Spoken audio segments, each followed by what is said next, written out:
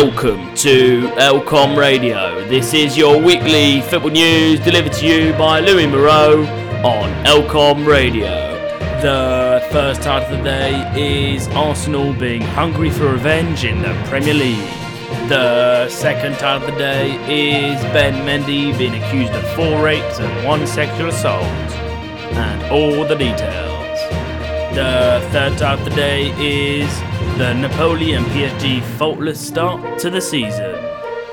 To kick us off today, we have Arsenal back on track to conquer the Premier League again. We want to see Arsenal get to the top where they were in the 2000s, where they can be. And that's what Arteta was saying today.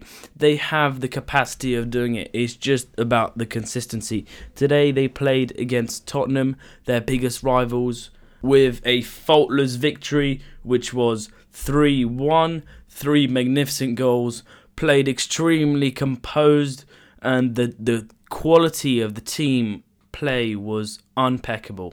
They looked mature and ready to get down to work in the midfield with Odegaard and Smith Rowe, who were an amazing duo, but also Ramsdale, their new signing, who took time to settle in and now looks like he is in the team. And as he showed today, some great saves.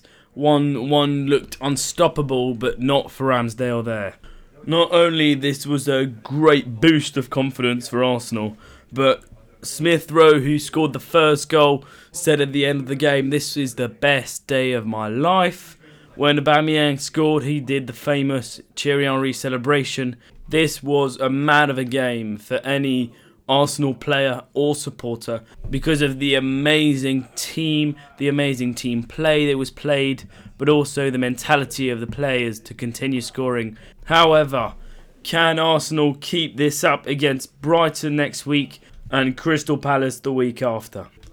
I quote Arteta, he says, "If we keep this up, and there is no reason we don't, we can do a lot better than last season, due to the fact that last season they finished 8th in the Premier League, which is a poor result for a big club like Arsenal." I hope that Arteta is right saying that he will continue to succeed with his team, and I hope to see Arsenal succeed this year. Moving on to our second title of the day, and that is Benjamin Mendy, the French international, the World Cup winner, the Premier League winner, the man who has a salary of 90,000 a week, has just been arrested, and he's been convicted to 3 rapes and 1 sexual assault. One of those, the woman was under 18.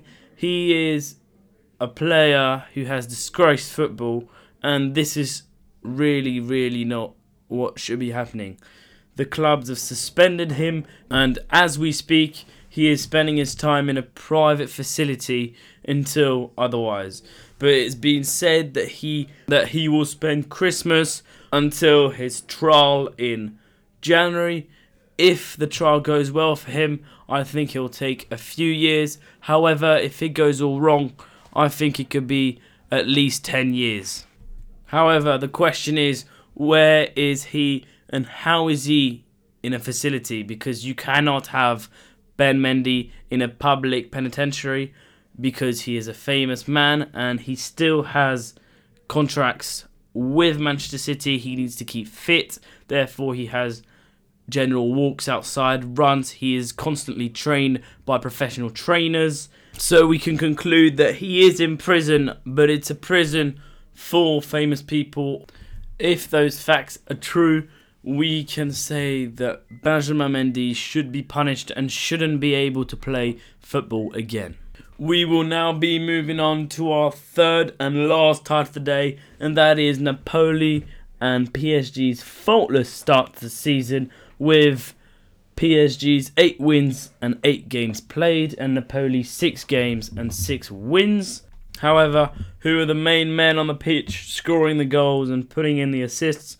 Well, for Napoli, it is clearly on the goal side Immobile with 6 goals in 6 games, but also Insigne with 3 assists, and Mbappe on the other side with 4 goals and 3 assists just for himself. Huge stats from those players. Those two clubs seems hungry for revenge due to the fact that PSG didn't win La Liga last year and Napoli came 5th. That meant that they did not make the Champions League selections and they got to the Europa League. Therefore, it seems like Napoli this year really want to push to get in the Champions League, and PSG obviously want to win that Ligue 1 title again.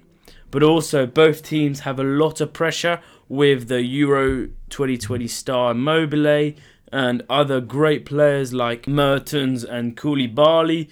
Koulibaly, who was considered one of the best defenders in the world in the recent years, but also Mertens, the Belgian beast, who's been performing at the highest level for quite a while now.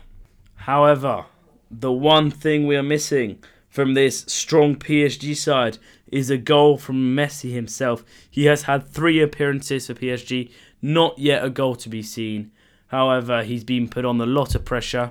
In one of those appearances, he came in at the 60th minute and got fouled multiple times by the team they were playing. At last, we need to see these teams excel in Europe competitions, and a lot of pressure on PSG due to the amazing signings they've just done this summer, but also Napoli to squeeze in one of the best teams that could win the Europa League this year due to their amazing start to the Serie A season. This was your weekly news told by Louis Moreau.